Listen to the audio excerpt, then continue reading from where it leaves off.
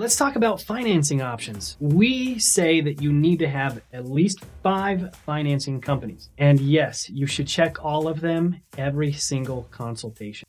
Several people have pushed back and said, I just don't have time to run the applications. Or you will send them home and tell them this is how you go and apply for financing. That is the worst thing you could absolutely do. Once they leave your office, the odds of them actually going and running credit themselves and calling you and saying, hey, I got approved, let's do this, that just goes down the tube.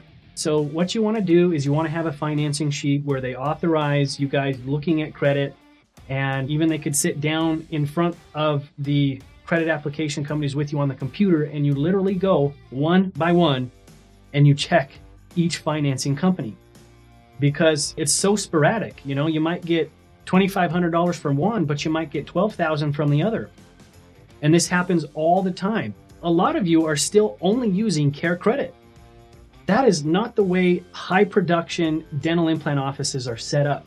You have to set yourself up with the means for people to get financed and accept treatment and start treatment and pay for treatment because you have these things set up. All right, now we'll just list the financing companies, or you could call us, because our financing companies kind of change throughout the time, especially during COVID. Whoever is applying and funding the most kind of changes. But the idea here is you just never know who's going to get approved for what.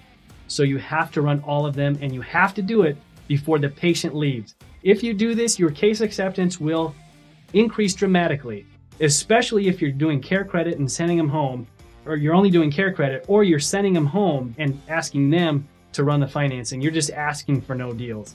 So hopefully that helps you, and we'll see you on the next one.